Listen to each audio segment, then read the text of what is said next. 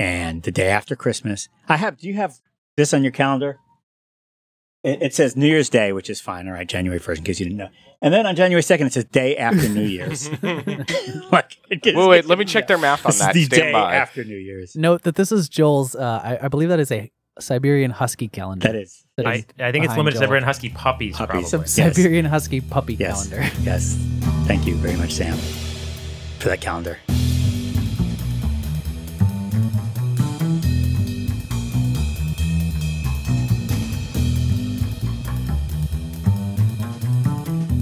And you are listening to the Stack Exchange podcast number 40, the one without Will Wheaton. Actually, last week, a lot of people complained because we advertised it as a podcast with Will Wheaton. But as it turns out, people listened all the way to the very end, and Will Wheaton never actually came on.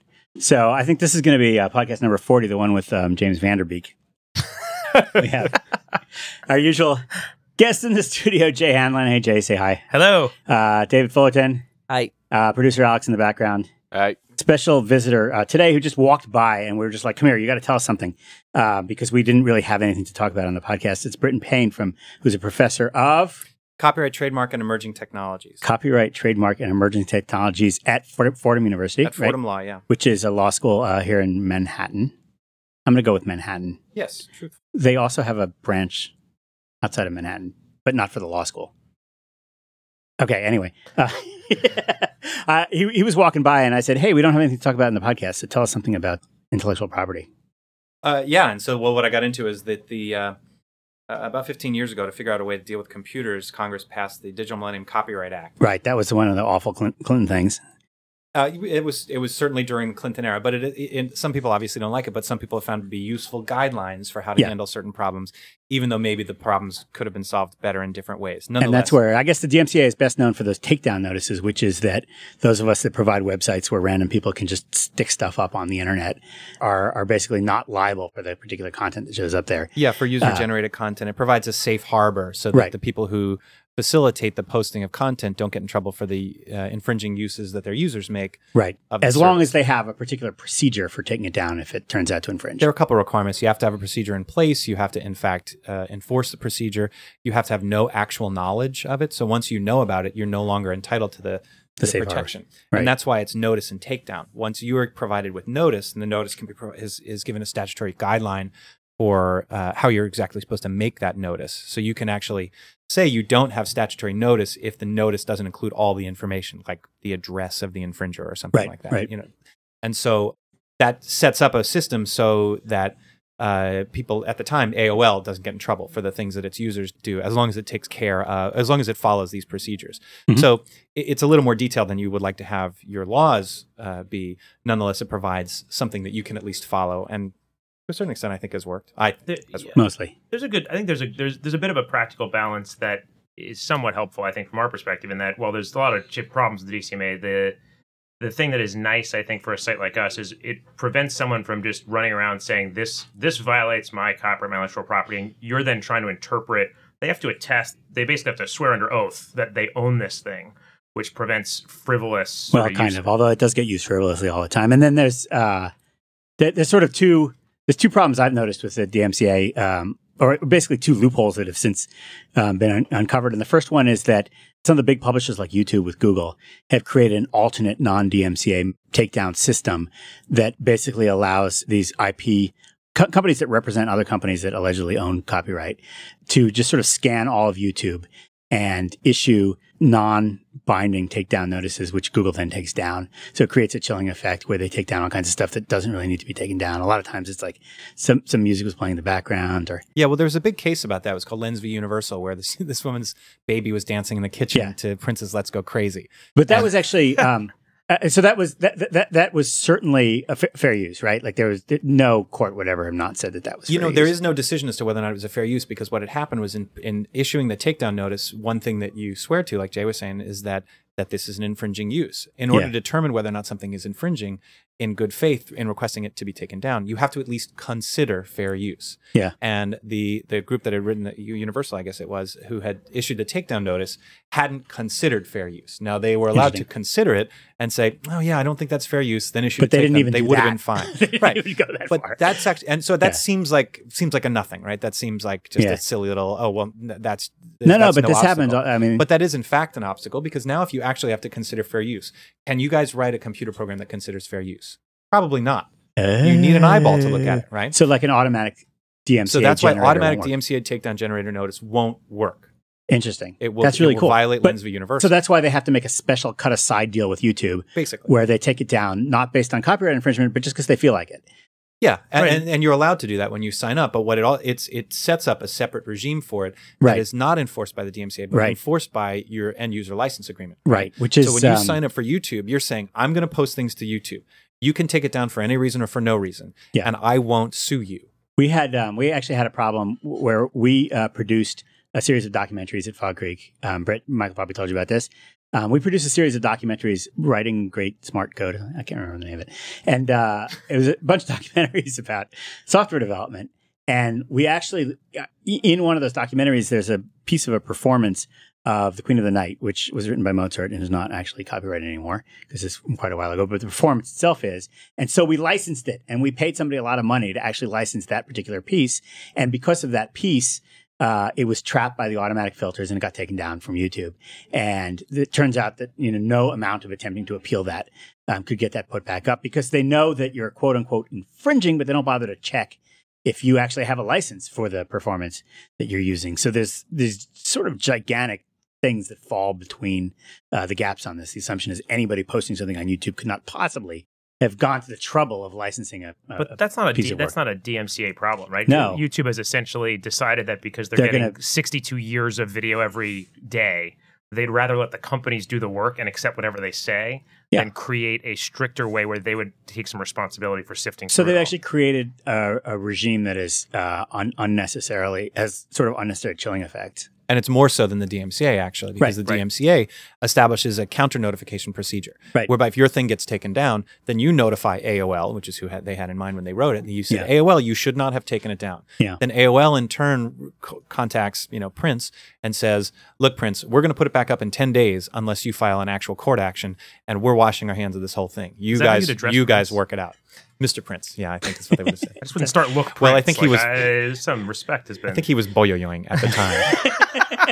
I'm going to go with... You know who we're talking about. Or One Direction, Justin Bieber. Somebody... We have a younger audience. They may not know who Prince is. It was Niall from One Direction. Okay. So what's changing about this? Yeah, well, so that's one part of the DMCA. Another part of the DMCA is anti-circumvention technology. So the idea that you can't crack a DVD, that's a significant part of what it was. So they said that, okay, well, it is going to be considered an infringement of copyright if you see this thing that says you're not supposed to access this and you try and access it anyway. So, that was actually one of the maddening things about the DMCA, is to say that sort of attempting to reverse engineer stuff or to sort of hack into it for purely scientific purposes, not for financial gain or in order to... Yeah, and there are other parts of the Copyright Act that protect reverse engineering and that protect cracking something to try and figure out what it is, and particularly for repairing computers, that's something. But there are several cases that came down the pike that said, look, if you have the right to use the ideas contained herein, which you do under copyright law, and you need to make a temporary copy for the purpose of getting to that information, the only way that you can. Like so if you wanted to make... Yeah, but also it was like if you think of an Atari cartridge, if you want to make a cartridge that functions with an Atari, you probably need to make a copy of the console software in order to figure out how it would interact with a cartridge, because you're allowed to make supplemental works that work in conjunction with other works. So how does that get reconciled with the fact that you can't make a copy? Well, the answer is you can make a copy for the purpose of creating a supplemental work and then essentially erasing it. So taking no more than you need, in the same way that you can parody something by taking no more than you need in order to make your point. So let me ask a question. So let's say you've got a DVD and your DVD player is dying. It's very tragic. It's very sad. It's been sick for some time. And you then take that DVD, and so as your DVD player is dying, you then rip the DVD to a MP4 file or whatever, using Handbrake or whatever, some application. So it's on your computer, and then you destroy the DVD because you weren't actually trying to duplicate it and spread it around. So you still only have one copy which you bought rights to. Is that a violation of the? I know backups used to be explicitly permissible prior to the DCMA, but I don't know DMCA. I keep doing that. I don't know if that is that the is that would that be illegal? Under you're kind of talking about two different things. The DMCA, well, they're different parts of the DMCA. The reality of it, I was just talking to Michael about this. The reality of it is that you've made a copy. Michael is a well-known DVD bootlegger. Is probably you have made a copy, an unauthorized copy. However, that unauthorized copy will be forgiven if it constitutes a fair use.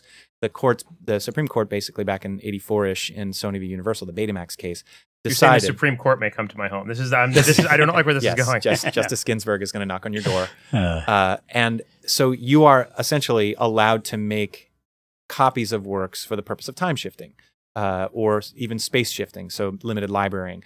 Where they draw the line is you're not supposed to redistribute it commercially. Right. Now, that is more observed in practice than necessarily in the law. So that it has now become accepted that if you make a copy, if you videotape something and you stick it on your shelf and then you watch it later, and then somebody wants to sue the VCR maker, they're not going to actually name you as a defendant in this case. They're going to name the manufacturer of the device. So when you see like the remote DVR case, where it's a famous case from a couple of years ago, where Cablevision, instead of having the DVR chip in your home, it's now going to be at Cablevision's offices. And Cablevision has to make a copy in order to get it onto your dedicated part of the server and then subsequently deliver it to your house. So that action of making a copy to redistribute it to their own servers, the content owners were trying to say that constitutes a copy, and a copy that you're not allowed to make. And you're also then redistributing it to your users. They specifically didn't name the individual users, or they didn't even consider the individual customers as infringers because they don't want to sue their own customers. Mm-hmm. Right. So you're not going to get sued as an individual. You've essentially got a fair use excuse under Sony v. Universal saying that making a copy for your own personal use does not constitute an infringement. However, you are making an unauthorized copy. Right, we're circumventing the protection essentially on the DVD. Circumventing the protection is a different issue. I mean, it's hard to imagine that first of all, nobody's going to come after you in your home. Like obviously you know that. So is the theory there? Then why do I need all those guns? The theory is though that in cracking the DVR, you're making a copy you're not supposed to make. So the DVD. There was you may know the name of this company. There was a hilarious attempt to circumvent the result of that case, where a company recently said, "I want to do the same thing, and I want to compete with Netflix." And what they actually did, because they believed they could not copy the data, is they bought thousands of DVD players and DVDs, and they had them basically running. And if you subscribed, they would stream off of the original DVD. And they basically argued, we bought a bunch of commercially available things. We have rights to them. We've made no copies. You have no argument. They were shut down. I'm not sure on what grounds, but they attempted to. Yeah, I think that was Streamcast, but I'm not sure. Yeah. Well, you also have Arrow, which is doing that, but with live TV. TV broadcast. Yeah, and that's actually a pretty big case right now, Arrow. It's a whole bunch of content distributors suing Arrow and another company that's got a name like Arrow. And some of the guys on the Arrow side, not to say the individuals, but some of the people involved in that movement are trying to needle the content distributors a little bit. They're trying to say, haha, we figured this out. We're going to put... These guys, they put a bunch of antennas. The antennas are like the size of a dime. Yeah. And they live in, that building across the street. And they essentially provide you DVR services using broadcast medium instead of media that they get from the cable pipe, the kinds of things that you get in your current DVR. They get it over the air. And so when you sign up for their service, you get your own personal antenna. Yeah, they dedicate this little antenna. And it's like your antenna. And so you have every right to pluck off the air broadcasts and to do things like time shift them. Yeah. And so the broadcast networks are like, well, gee, we're not pumping this stuff out into the air so that you can circumvent our cable contract. That really hurts us. So they're all upset about it. Their part of their argument is that it's part of the public trust. But my recollection is that they had a preliminary injunction attempt and it failed. Yeah. So the Aereo gets to continue to exist. I believe Barry Diller is behind Aereo. So Aereo's got a lot of money on its side. Everybody expects that this kind of a thing will work out somehow in contract and not go all the way to the Supreme Court and have somebody, get shut down. But that, in fact, Aereo is providing some version of a valuable service and that the content distributors just want to have a piece of it. They're saying that they're entitled to a piece of it. And Aereo is saying, no, you're not. Mm-hmm. So it'll be interesting to see how that thing unfolds. But that's a huge case. So wait, I want to get us back on track. So you said the anti-circumvention... The technological means of anti-circumvention have to be kind of re-examined every once in a while. Yeah, and so recently they re-examined it and they hit a bunch of different subjects. I'm looking at my notes right here, but there were new exemptions that were announced, I think in October. So ebook reading assistive technologies. Literary works distributed electronically. Ebook reading assistive, that's the Amazon Kindle being able to read a thing out loud to you. Yeah, that kind of stuff. Yeah. Which got shut down originally? Well, they have announced new exemptions to the anti-circumvention rule, right? So now we're doing double negatives, right? Yeah. So we're saying that you're not allowed to crack stuff, but unless you are one of these 5 situations. Okay. So it's ebook reading assistive technologies. Okay, so if you're blind, you can have your ebook reader read something to you, even though that content was not "quote unquote" licensed for audiobooks. Correct. Yeah. Yeah, that's number 1. There are 5 of them. Number 2 is that you're allowed to jailbreak smartphones for apps, computer programs on wireless telephone handsets to enable interoperability of software applications. So it's essentially jailbreaking. So jailbreaking's allowed. Yeah. Unlocking old smartphones to switch providers. So computer programs on wireless handsets that were acquired within 90 days of the effective date of the exemption, which is January 2013, so it's this month, for the purpose of connecting to alternative networks, which is unlocking. Awesome. So they said that's okay but for smartphones. Old, what does it mean by old phones? Prior to 90 days, acquired within 90 days of the effective date of the exemption, and essentially old phones. Number 4 was audiovisual works, certain fair uses. So motion pictures on DVDs are distributed by online services for the purposes of criticism or comment in non-commercial videos, documentary films, nonfiction multimedia ebooks offering film analysis, and for certain educational uses by college and university facility and students in kindergarten through 12th grade educators. So they went. It sounds like very specific a lot of the about fair use a lot more explicit than it really is under the fair use doctrine. Yes, but it's saying not only is it a fair use to do these sorts of things, and you can expect that if someone does in fact circumvent the technology intended to protect copyright, that they will also be subject to fair use analysis. If it's not fair use, it's probably not subject to the exemption either. This was a case of like, I think like professors want to show a little clip from a DVD in their class, and they own the DVD and they had every right to show it, and it was clearly allowed by fair use. It was physically impossible. There were technological reasons that were preventing them from doing this. That's basically the notion. I mean, also, but if you're thinking about you want to play a clip in your PowerPoint presentation or whatever, in theory, you would have to crack the DVD to get to that video. And now it's saying, it's okay. Yeah. And it seems sort of anticipatory also that like, look, there are things we don't know about how people are next going to want to use their content. Right. And so we're going to allow you to figure out how to solve the problem. Unusual. That we got a good law out of Congress. Perhaps. Well, you'll see. There are some things that they did not address that they could have that you might think, it's not so principled that they didn't do it. And then audiovisual works assistive technology. So it's the same thing as what we were talking about with ebook assistive technologies. Motion pictures and other audiovisual works on DVDs or distributed by online services for the purpose of research to create DVD players capable of rendering captions, descriptive audio for persons who are blind, visually impaired, and as you can imagine, they're open-ended about what kinds of impairments these things are intended to address. It sounds like there's some because it leaves open the door for a lot of people are creative in figuring out how to create assistive technologies. It could be assistive technologies for the autistic that we haven't even conceived of yet. That's right. It could be anything. Yeah. What they did not address that are offended by sex in movies, for example, you could cut out all the sex scenes. For example. And then that particular disability that they have. Yeah, I wonder how they define disability. The things that they did not address, though, they did not address the jailbreaking and unlocking of tablets. So they made a distinction between a smartphone and a tablet. Interesting. And then moving audiovisual works. My smartphone is just really, really large. For example. And then moving audiovisual works from DVD to tablets is also not exempted. So those are places where people were lobbying to say, well, gee, I should be able to do that. I should be able to do what Jay is talking about. I bought the DVD. I want to see it on my tablet. Seems like it's a fair use, if we're saying that under Sony, it's generally a fair use for Jay to be allowed to do what he did. And the law is still saying, no, that's still an anti-circumvention issue. So that's obviously part of the content owners. What was that company that eventually got shut down for providing a tool that was it DivX? DivX had it. No, it was a DVD. It was a DVD Real ripping. Networks tried to do Napster. Nah, there was one that was specifically a DVD ripping product. It might be DivX. Yeah, no, Real Networks tried to put out one. Yeah, and they got shut down before they could even get it out the door. All right.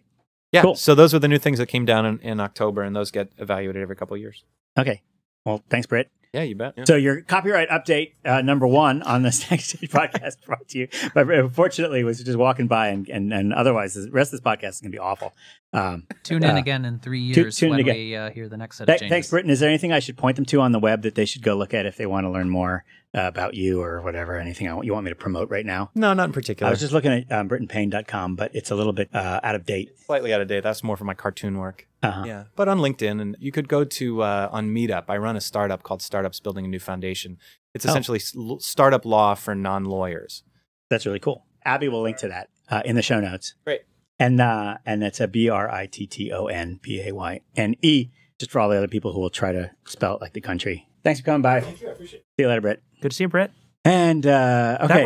We had more facts and content in that portion of the podcast than we've had in the entire time I've been here. Yeah, that was really all right. Now we're just going to have to talk about Siberian Husky puppies and pudding. Pudding. That's right. And something I'm thinking something with Hello Kitty. I don't know quite what yet, but I'll come up with something. So what else is going on in the Stack Exchange universe, Jay and David? We just had the holidays. Oh, but only in the Stack Exchange universe. That's right. We have this thing here at Stack Exchange called the holidays. So we had Winter Bash over the holidays. Oh yeah, on almost all the sites. How did that go? Not the entire network. It went really well. It's ending today. Do we have any stats on hats? You're just waiting for that one.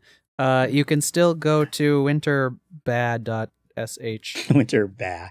Hold on, I'm going. And there you can see all the hats that we had, minus the secret hats.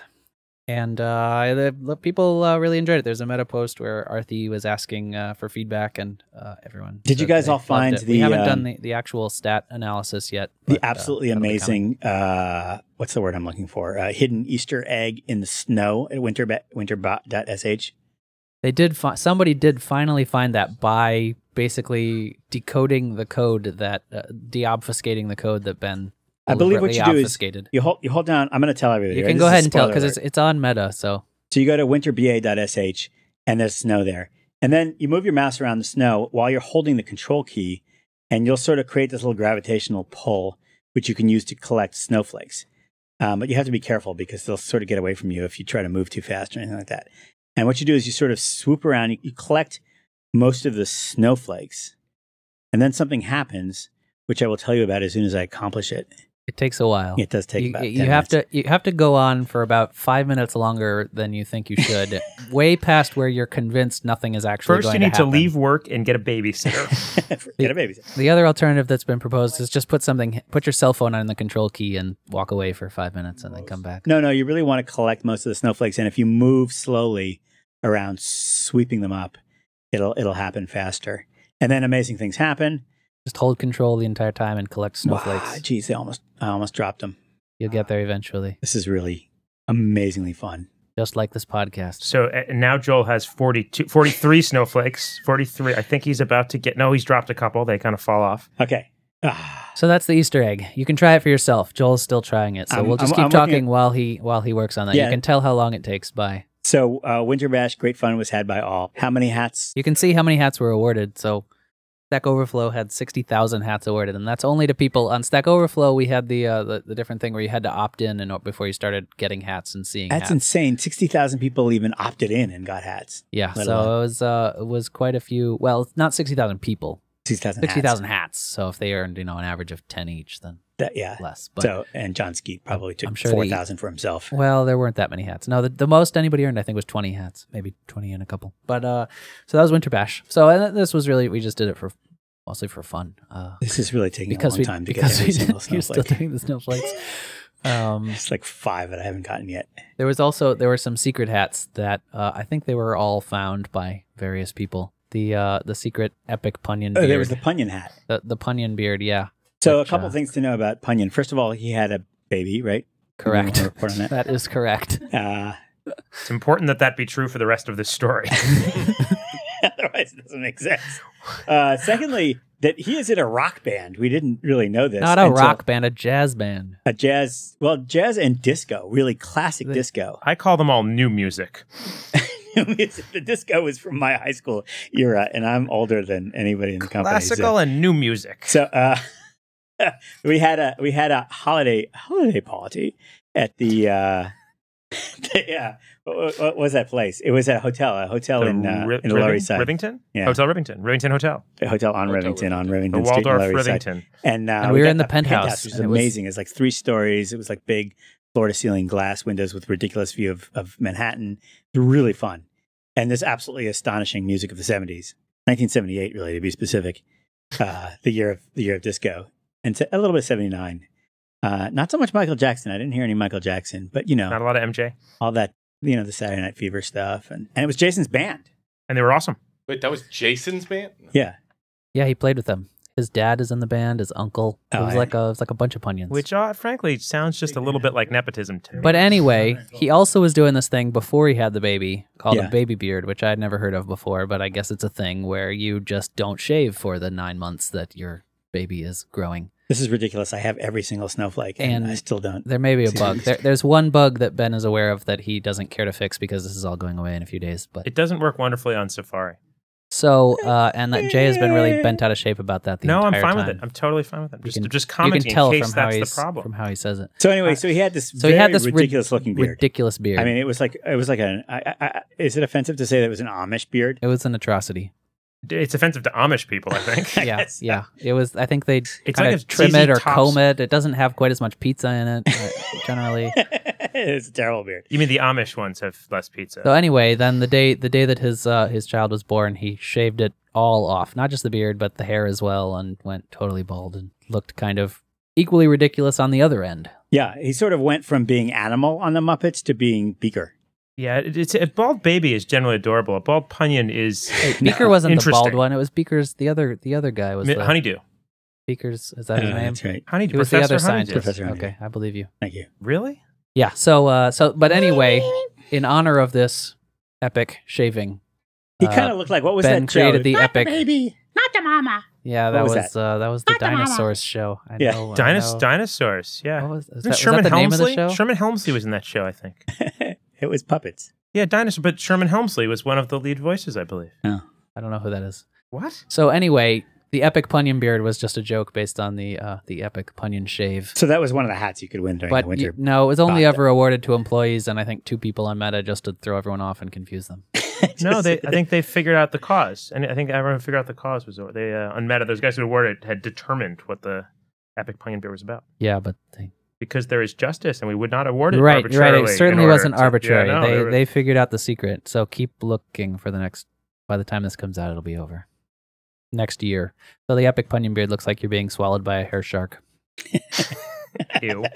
Pretty awesome. I hope to never again hear the phrase hair shark. Hair shark.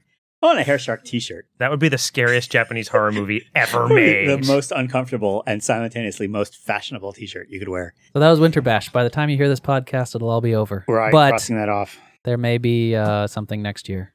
Stay tuned for another year. We have a couple of new sites to talk about. We got an anime site and a politics site. How's the politics site doing? It's still there. It's doing all right. They each have about a little over 250 questions, so they're doing all right in terms of just numbers. As far as quality, I'll let you take a look and be the judge. Why don't British kings and queens veto laws? Well, that one was actually kind of legal interesting. I read that one. I enjoyed that question. Yes.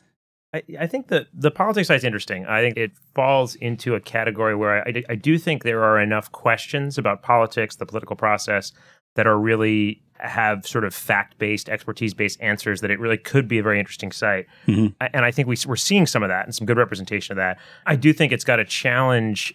It's like if you had a site about like how to be the world's most effective arguer, right? And how to really win like contentious debates. Yeah. There's all this stuff you can ask questions about, and there's the Harvard negotiation method, and there's, how to talk to kids so they'll listen and listen so they'll talk, and all these different things you could actually write about. You just sort of hurt their feelings in a way that makes them cry, and then you kind of win.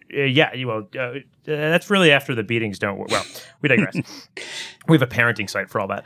But I think what you'd get, the problem is, while there are all those expertise-based things, what you're still going to have is a lot of people who really enjoy getting together and arguing. Yeah. And so I think the challenge on politics... They enjoy rhetoric. Right. This is a rhetoric site without rhetoric. Right. So there are some great questions, but what we also see is there's I think naturally people who are passionate about politics are usually not passionate about politics because they enjoy a dispassionate analysis of the political process they're super into. Right. That's true. Tend to be in some way, I think, very enthusiastically partisan. Go team. Right. And while we have, I think, a lot of people working very hard to try and take that interest and channel it into these more fact-based questions, it's definitely a site where I think there's a risk that there is so much sort of positional interest. I think the people in politics they've somehow convinced themselves that politics is a world in which there are no right answers and we need to present both sides. And that's the way to be fair. There is no such thing as like, let's just take, are there actual truths here underlying some of this? Well, there are truthy questions that are being asked on there. I mean, there's some stuff that's there is ground truth. It's just not a lot of the stuff that people want to ask. It's very hard to know what the real truth is, and both sides tend to have their own version of the truth that they will argue for. This site will succeed only if it can come up with kind of a new way of talking about politics that doesn't really exist anywhere, because that's sort of the idea of Stack Exchange, is this idea that we're not about opinions. Which actually leads us on to some of the closed reasons, which we're not going to talk about this week. But one thing that was talked about on the site a bit, and I think at least initially was, I don't say rejected, but wasn't embraced enough to do anything about yet, was there was some talk about taking a skeptics-like approach where, because of the sort of partisan positional nature of the topic, they should try to enforce a sort of strict, answers must be sourced in some way and refer to facts elsewhere. But I mean, you can have debates. You could have pure political debate, and it's all sourced. Like, you could go to the most rabid right-wing or left-wing blog about politics, and they'll source things up the wazoo by just quoting some other right-wing person saying exactly what they thought, or quoting some completely ridiculous so-called survey or anecdote. I mean, sourcing as a means of providing a fig leaf for your arguments is a standard part and parcel of all political opinion. It's like those guys in Times Square, about that. Right? Who do like the crazy. I think they're still there. Are you talking about the naked cowboy? No, we're always talking about the naked cowboy. You're talking about the America with a K people? I think they're called Black Israelites, and they do this like the white American man came and murdered everyone, and then the world started over. And they go, preach on, and then someone reads a quote from the Bible that actually kind of in and of itself seems to suggest that sort of thing. Hebrew Israelites, I believe. Hebrew Israelites, I think. But they have a style of presentation. Neither Hebrew nor Israelites. But no, I know a style of presentation that is sort of someone says a seemingly outrageous statement, and then someone else, because it actually creates a little more of a sense of like, this is very trustworthy. A different person is reading this from a well-known book, takes a couple of quotes out of context that would seem to support the point. But we have to go well beyond that. I mean, for our politics site to work, it has to actually find a new way of talking about political things. And so where it makes sense is, and this is something I said a long time ago. I totally forgot about this, but somebody asked if we could have a political site. And I said, we could, but it would have to have a criterion that if the answer would be different for let's say, a Democrat versus a Republican, then it's not going to work on the site. In other words, you can only really ask things where there is an answer that people would tend to both agree upon, which is not saying this is going to be the subset of politics where everybody agrees, which is saying this is about at least agreeing to get a common fact-based environment in which people can draw their own conclusions about what the politics. It's a very hard. Almost nothing passes that test, I think. It's very hard. That's not true. If you say, for example, there was a question on there that. Let's look at the questions that are on there right now. One of them is whether the legalization of marijuana in Colorado and Washington is constitutional. And the answer is, well, it sort of depends on how the Commerce Clause is interpreted.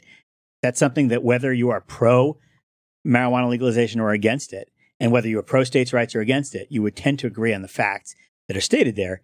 Now, if you were highly partisan, you would find ways of disagreeing with the facts. But reasonable men. It's important, though, your answer... Use my sexist language there. Your answer is it depends, though, in that case. And that makes it easier to take that. Reasonable humans. If the answer were not, it depends. If someone said, according to any reasonable interpretation of this clause in the Constitution, it is not constitutional, I think what you'd have is, if in an answer that was less wishy-washy, it's reasonable to think, if we take a clearer question, there's a very similar one, is the Patriot Act constitutional? A good guess is almost all... Republicans, that's not fair, but many Republicans, the majority are going to say yes, and the majority of Democrats are going to say no. No, but you got to give reasons, and actually that one is a little bit. That's not a very good question on the site, honestly. I think it was actually okay. I think it was closed temporarily, unless it's been reopened. But there are better ones, like which states give proportional electoral college votes to candidates. That's easy. Is it allowed to protest peacefully against the government on certain issues in India? That one's a little bit too broad, but I would say, specifically, like what are the, peaceful protests in India, specifically what laws apply and how are they applied? You could ask, these very sort of clinical questions where, kind of both sides could say, all right, let's agree that the facts are X.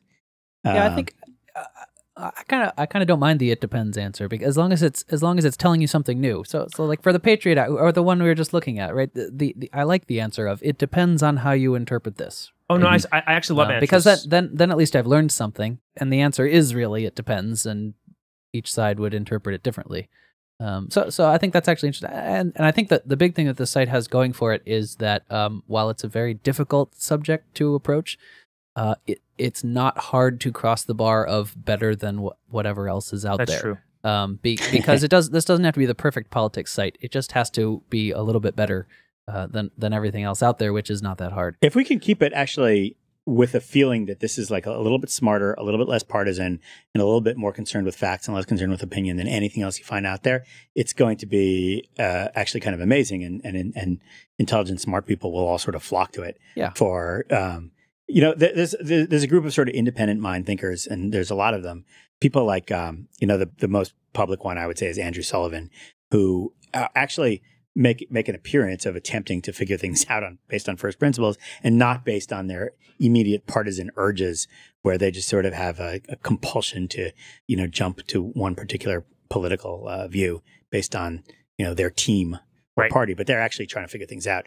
And I think people in that category might find it very appealing to be able to make up their mind on issues based on facts. So we have great hope for the politics.stackexchange.com. Visit it, make an account, ask some questions, and get banned. Yeah. Okay. And then the other new site is the anime site. Anime. I don't know how much we have to say about that, since probably none of us know very much about anime. Maybe Jay does. Well, the top question might be helpful to us. It starts with, what differentiates anime from regular cartoons? Oh, please delete. That's really the top question? No, it's just I should say the most. It's just the first question I encountered on the site. No, see, that's not the kind of question we want to have. I like the questions like, does Sao Tome Ranma talk like a member of the Yakuza? There's a good question. We think. I think so, because it's it's specific. There's an answer. Anyway, the one good thing that this site has going for it is that I don't understand half of the questions on the homepage. Exactly. And that's often a good sign for a site like this that's very niche. It's actually not a terrible question at all, because people are having trouble answering it. So it's a good sign. I think, in fact, what differentiates anime is it's a more interesting question than it sounds like. It sounds, because you can only have 5 questions like that, and then it's over. Yeah, no, that's we don't not have a something site made up of them. experts would ever ask. I'm just saying what they are drilling a little bit down into is, we all know it when we see it, but it's hard for us to put our finger on exactly what it is that makes the definitional difference, which is an interesting, I think. But this is if you were an anime fanatic and you walked into a room full of people talking about anime, and one of them was sitting there saying, "What exactly is anime?" You'd be like, "Oh God." I don't know. No, I but could see being interested in that wrong question. room. If you're really passionate about anime and someone's like, "Oh, it's just cartoons," you're going to have an impassioned defense of why it's not the same as a cartoon and what's different about it. If you were David, C# versus Objective-C, what exactly? Which is better, really? That's different. If somebody were asking this, which of these anime is bigger or better? Should I that's become different. a programmer? If somebody said programming is just typing, it's just a glorified word really processor. Typing, or is it like? I would say no. You're wrong. How does programming differ from graphic design? Really? That's like, okay, it's not that you're going to be bored by that conversation. It's just that is not a place where there are experts. I don't agree. I think this is in the category of when we had the AI site, and the first questions were like, "What book should I read to learn about AI?"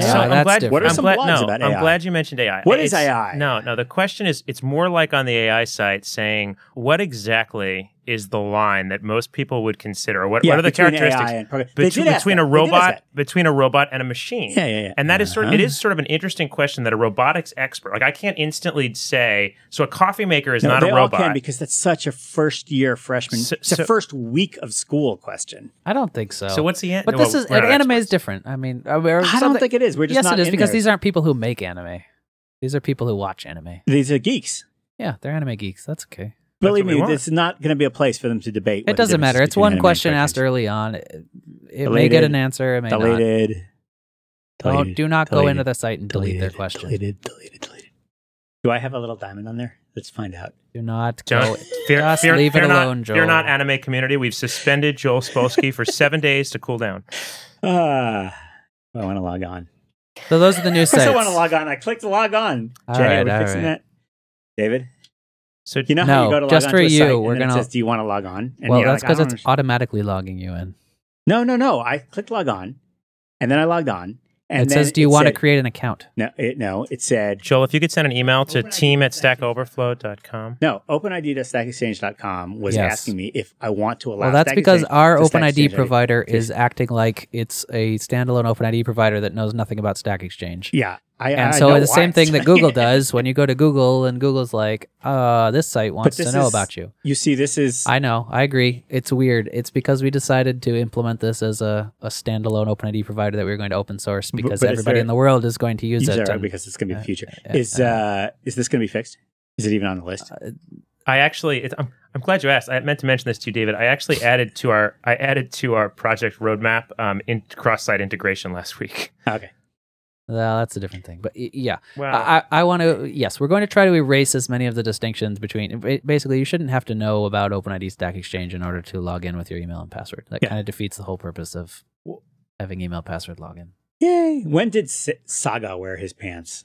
In episode 71 of Saint Say, I can't pronounce it. Well, he is sort of pantless here. Oh, wow. Okay, so anyway.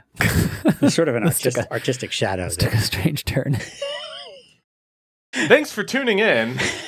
Okay, anime. I can check that. I can't look away from Party. Saga. He's wearing no pants. Talked about that. We got a new office. Alex, any news on the new office? Nope. Just Construction. it's building. We're moving in the middle of March. We're going to have this new amazing office. It's going to be gigantic. It's going to have hexagon-shaped offices. That's the main thing I keep telling people about. But it's really like the espresso bar and the big... and Stack Overflow TV we should talk about. Wait, what? We're going to have a thing called... That's a glimmer in Joel's eye right now. Yeah, that's true. A lot of things are that way. We're going to have our new office space. Joel's figured out the TV problem, and he's going to try and launch it ahead of Apple. No, incorrect. Our new office space has a lunchroom, which if you take out the tables and just move in a bunch of chairs, can actually seat like 160 people, right? Yeah. A good number? That's roughly what we think. So we're going to have events all the time that are going to be mostly after-work events, like 5 o'clock, 6 o'clock, technical tutorials and lectures and that kind of stuff on programming topics. Hopefully, as often as we possibly can. My goal is to have them at least 3 or 4 a week, but eventually, but at scale. But in the beginning, maybe just one every couple of weeks. And we'll broadcast them for you. We're going to have a full studio thingamajiggy going on there. So we can broadcast them on the internet, and that's going to be stackoverflow.tv. And that's just sort of waiting for the new office. So if you have any ideas... we should probably buy that domain before someone else goes and does it. Yeah. I assigned this to producer Alex. Stackoverflow.tv. We might already have it. No, we don't. But I'm going to ask...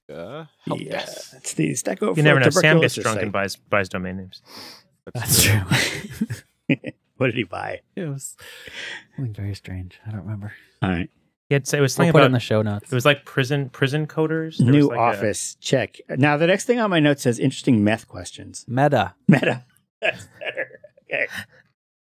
Far less interesting. I think you wanted to recap one episode of Breaking Bad, and then we're going to switch over to Meta. I'm sorry. So I found a few interesting questions. So if you actually pull up the Trello board, you can find the question, or I can read the number. So the first one: how to deal with a highly voted non-constructive question, which is meta.stackoverflow.com/q/160969. 16969. I saw a question like, how can I make a redirect page in jQuery? This question has got more than 1,000 upvotes. What happened to the same question is asked now? Comment, what have you tried? Downvote, closed by 10 people. What are we supposed to do with that kind of question, which does not show any efforts by the OP? Should we leave the question alone only because of an answer? Is that not just a dupe? Well, so the example the guy gave is not a very good example because it's not really anything that would get closed as non-constructive. He's sort of whining. Just because he's like, well, if I ask this question, it would get downvoted and closed because it's just kind of like how to make a it's redirect only one page line. in jQuery would get. Oh, it's wait, one I think line. I answered this question. Yeah, you answered it, and I thought your answer was interesting, which is why I thought this was interesting to talk about. But you answered the. Jay answered this one. Oh, I forgot. I answered. Is it helping or hurting? Yeah. So well, one point that he's making is just that we're much harsher on these types of questions now, or at least we're certainly harsher on them if a new user asks the question. them. Oh, because it's too easy. What's the Because question it's one number? line. I feel like I'm Joel. What's the question? What do you mean number? it's one line? So what? Well, 160969. It's a very old question. Got 1,000 upvotes. It shows no efforts by the OP. Well, right. So, meaning the person is just like, how do I do it? That's actually, to be specific, it's not necessarily actually what happened because this question was edited quite a bit. well, but he's complaining about today. But he's basically, I think his basic beef is here's a question that we all agree is not an ideal, awesome question, and perhaps shouldn't even be on the site. And here it is with a jillion upvotes. And But that's because it's a shockingly useful question for the internet. Yeah, it actually is a good question. Well, right. And that was my point was basically that there's two key concerns with a question like this, right? So one is if we think it's easy or problematic or bad, The first question is it going to help people or not? Is it going to help someone? And in this case, I think the answer is it's helping a lot of people because while the question has sort of a flaw in it, which is it's just kind of saying, how do I do this wrong way?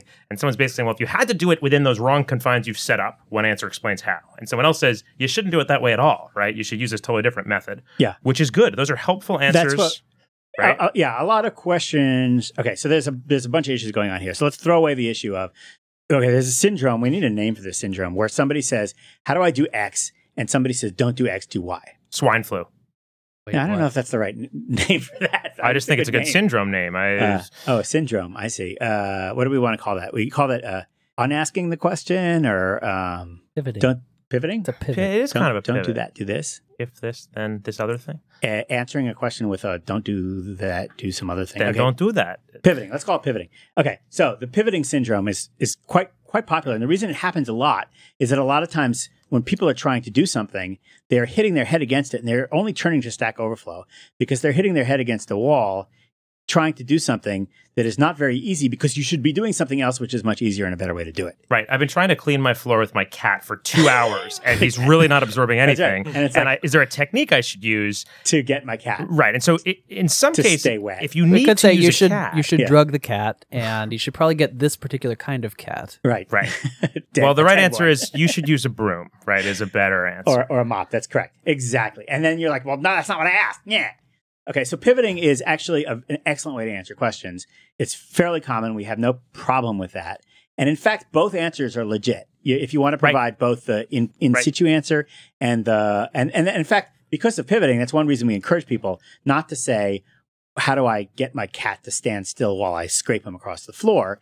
But give us some background. Right. I'm trying to clean my floor. Cleaning your floor. Right. And that this is happening because then we can I don't have a broom. All I have is a cat. Underlying problem.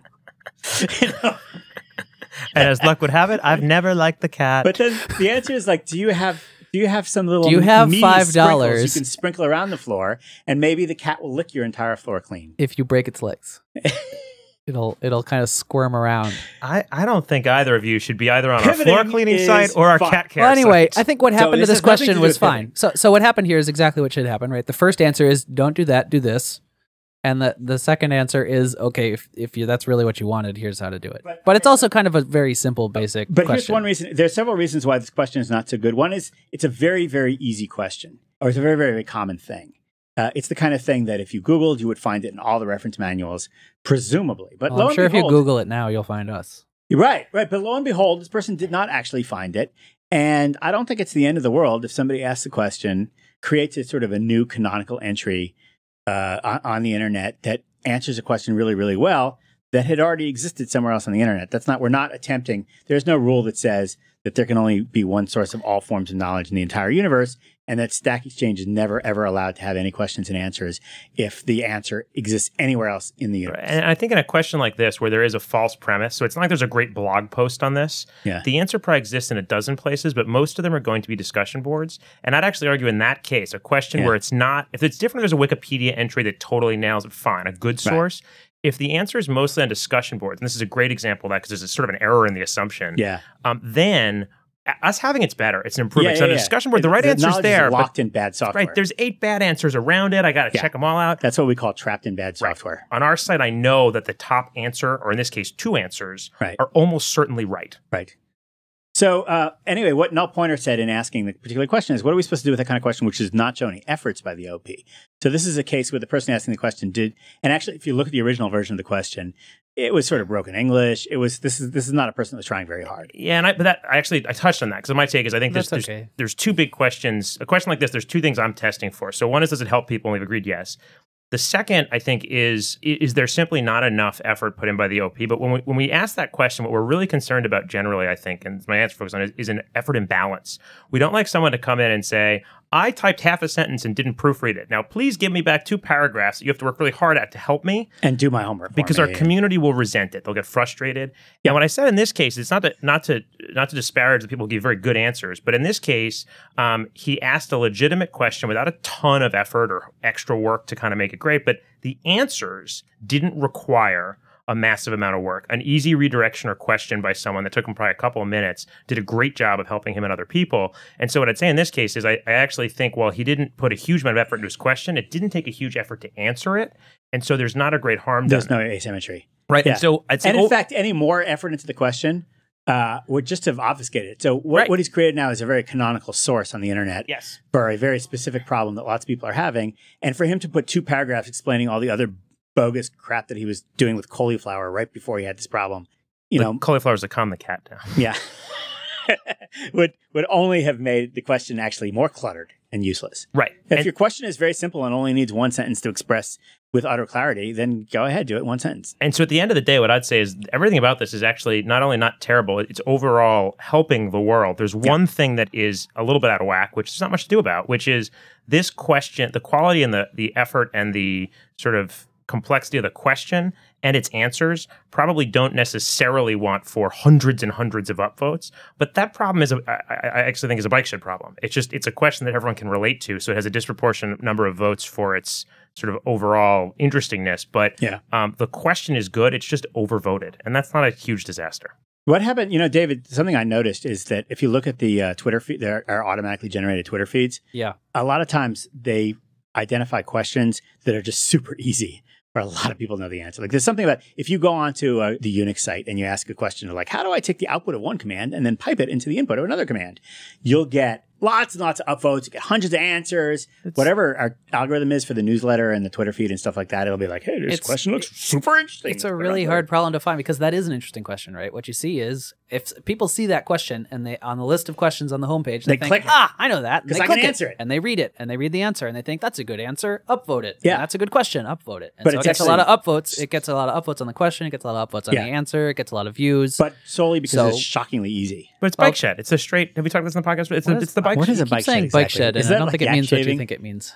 No, it's the bike shed problem, isn't it? Bike shed is when we want to argue about whether what color the bike shed should be, because we don't understand the nuclear power plant. That's right. But that's the point, is everyone understands what a bike shed is, so everyone is comfortable weighing in and participating. So a question like this, you go, it's too easy. Why does it have all these upvotes? That's why it has all these upvotes, is everyone who reads it understands the question and can say, yes, this is a legitimate question. Yes, this is a legitimate answer. So instead of the 3% of people who understand whatever the heck John Skeet was writing about in some question voting, everyone who reads it votes, because they can almost all get it. Yeah. And so, like the bike shed, unlike the nuclear power but it's also the nuclear views, it's power also plant. the clicks. And so the problem here, Joel, is that if we say, okay, exclude those, then what we're really saying is take out all the stuff that people like to click and show stuff that not very many people like to click because it's obscure. That's why it's and interesting. niche. It seems like it takes some editorial judgment to actually come up with stuff that's actually going to teach you. It's rare that you find something that didn't get a lot of clicks, didn't get a lot of upvotes, but is like a hidden gem. That's the stuff you want to promote, but that's hard to find. Twitter feed for a site? You go to Twitter. Like how do I find out what Twitter should really buy that twitter.com domain name so people don't have this problem. I think we have a list. Hope we have a link on the Stack Exchange list. We used to. On stackexchange.com/sites. Wow, this is hard to find.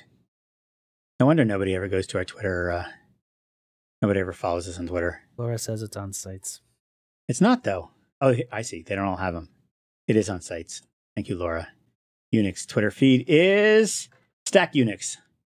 Okay, let's see what's on there. How to determine which SD splat is USB. How to manually install Linux on a USB. That's really popular. Why is the terminal case sensitive? That's really popular.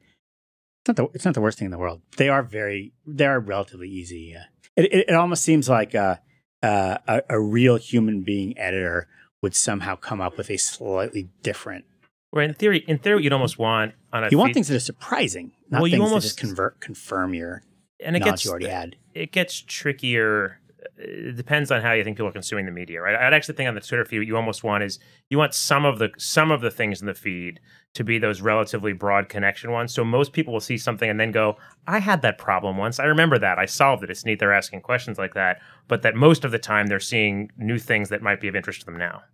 By the way, while we're on the podcast, we should encourage everybody to go subscribe to @StackExchange on Twitter, and you'll get the best of all of the different Twitter feeds fed to you. Every 3 hours. I think it's not very many. It's like you get like 5 or 6 interesting questions a day from all over the network. I think that's a tough feed for most people. Stack Exchange? No, yeah, that particular one. I think the challenge you get a little bit because it's all or nothing, right? So that one's all the sites.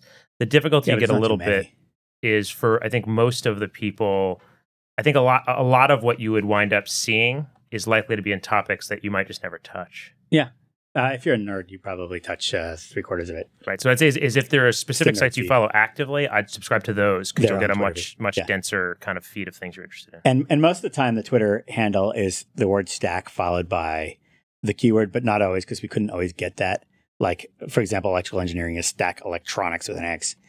And the canonical way to find that is to go to stackexchange.com/sites. Well, the Stack Exchange feed is a good place to start. Because it gives you a sample of all the sites, and then the way it works is it retweets the other accounts, so you can use that to find the other accounts that you like and follow them directly, and then you'll get more questions from that site. Speaking of the Twitter, there was a great deal of debate early on where a group of people inside the company who will not be named were very insistent that the Twitter feeds had to be 100% automated and generated by a robot that finds things. So we did an experiment. We took 2 of the Twitter accounts and had people manually curate them. Uh-huh. And what we saw was a little bit better. Yeah, the gaming one and the Apple one for a while asked different were being manually curated.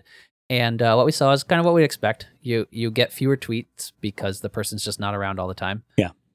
You get slightly better responses. You get more people following, but overall you get less activity because it's tweeting less. It might be interesting to have the automatic thing sort of and then the other thing that happened is that those 2 people ran out of time, and then then they stopped doing it, and we put it back on the automated one. I think the idea is you have an automated one that generates a queue, and then you have a person and the queue will just sort of go automatically maybe 6 hours later. And then your job as an editor of the Twitter feed is to add things to the queue, remove things from the queue. But if you ever go to sleep, then the queue just sort of... Yeah, I think that's fine. I mean, I don't think it really matters that much. It is a better ideal Twitter tweeting system, to have all this magic that moderators can go in and add stuff to the queue and edit it and move stuff up and down and get rid of stuff. But the reality is that you can buy that does you just don't see that much of an impact, and the on a lot of these sites, the number of people following the account is fairly small. Just a bang for the buck sort of thing. I think Twitter's a tricky way when you're looking for that kind of long tail you talk about, Joel, right? Where we kind of love these esoteric questions that a small subset of people, a medium that sends out one selected sample of something once in a while is tricky. Like we work better on some level for people who are kind of browsing through a list of questions, somewhat filtered, to then find the ones likely to interest them. Yeah, that's kind of a different activity. I've been thinking about this because I'm trying to think about our long-term plans to make a feed of interesting stuff. Yes. So that's actually kind of easier because we make it interesting to you versus the Twitter account is like, it's got to be, it's like this weird sort of interesting to everybody, but also niche. But the problem is the more niche you get, the fewer people are going to be able to click on it, right? Create a custom Twitter feed. Just think about a Stack Overflow feed, right? What kind of questions should the Stack Overflow feed tweet? Because most people don't care about everything on Stack Overflow. They care about a few things, so you have to kind of break it down. So a personalized thing targeted is I think, going to do much better. Agreed. All right. Now, for you people listening at home, we never have enough stuff to talk about here, and we'd love to take questions from the listening audience. So if you go to s.tk/podcast questions, there will be some kind of way that you can submit a question for us, which we will play on the next podcast if it's any good and answer it. We need a way to take written questions, I think, because last time there was only an email. The barrier between, I think, recording your voice and sending it and typing a thing in a box is probably a different level. Yeah, but it's useful to be able to sort of play. No, I think the recordings are great, but we got, I was counting them up. We got 0 last time. So we should have people type them in, and then we could have like one of those robot voices read it out loud. We'll get James Earl Jones to read your question. If you actually go to s.tk/podcast questions, there is a button that says that you can send a message. Is that only audio? I mean, it's got a little envelope on it. Why don't you click it and see what happens? It tells me to log in with Facebook.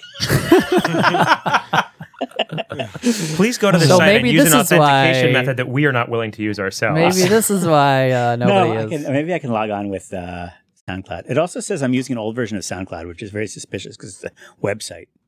Alex, this whole thing is suspicious. Yeah, they have a new version that they, like, their new design and everything. Oh. Didn't any of your young relatives update your browser software over the holidays, Trey? Send message. And okay, I'm logged on. No, you can send the email message. It says to Stack Exchange. You can just type text. Oh, good. The notes made it implied that you'd have to record your voice. Now, if you look up a little bit, you'll see a little envelope there. It says send message. So type us a message. You've been listening to Stack Exchange podcast number 40, the one with James Vanderbeek and Lies. Britton Payne, whatever his name was. We'll be with you again probably next week. I mean, right? No, there's nothing. Let me look on my calendar. Yes, we will be back again next week. Thank you all for listening. Bye. Bye. Bye.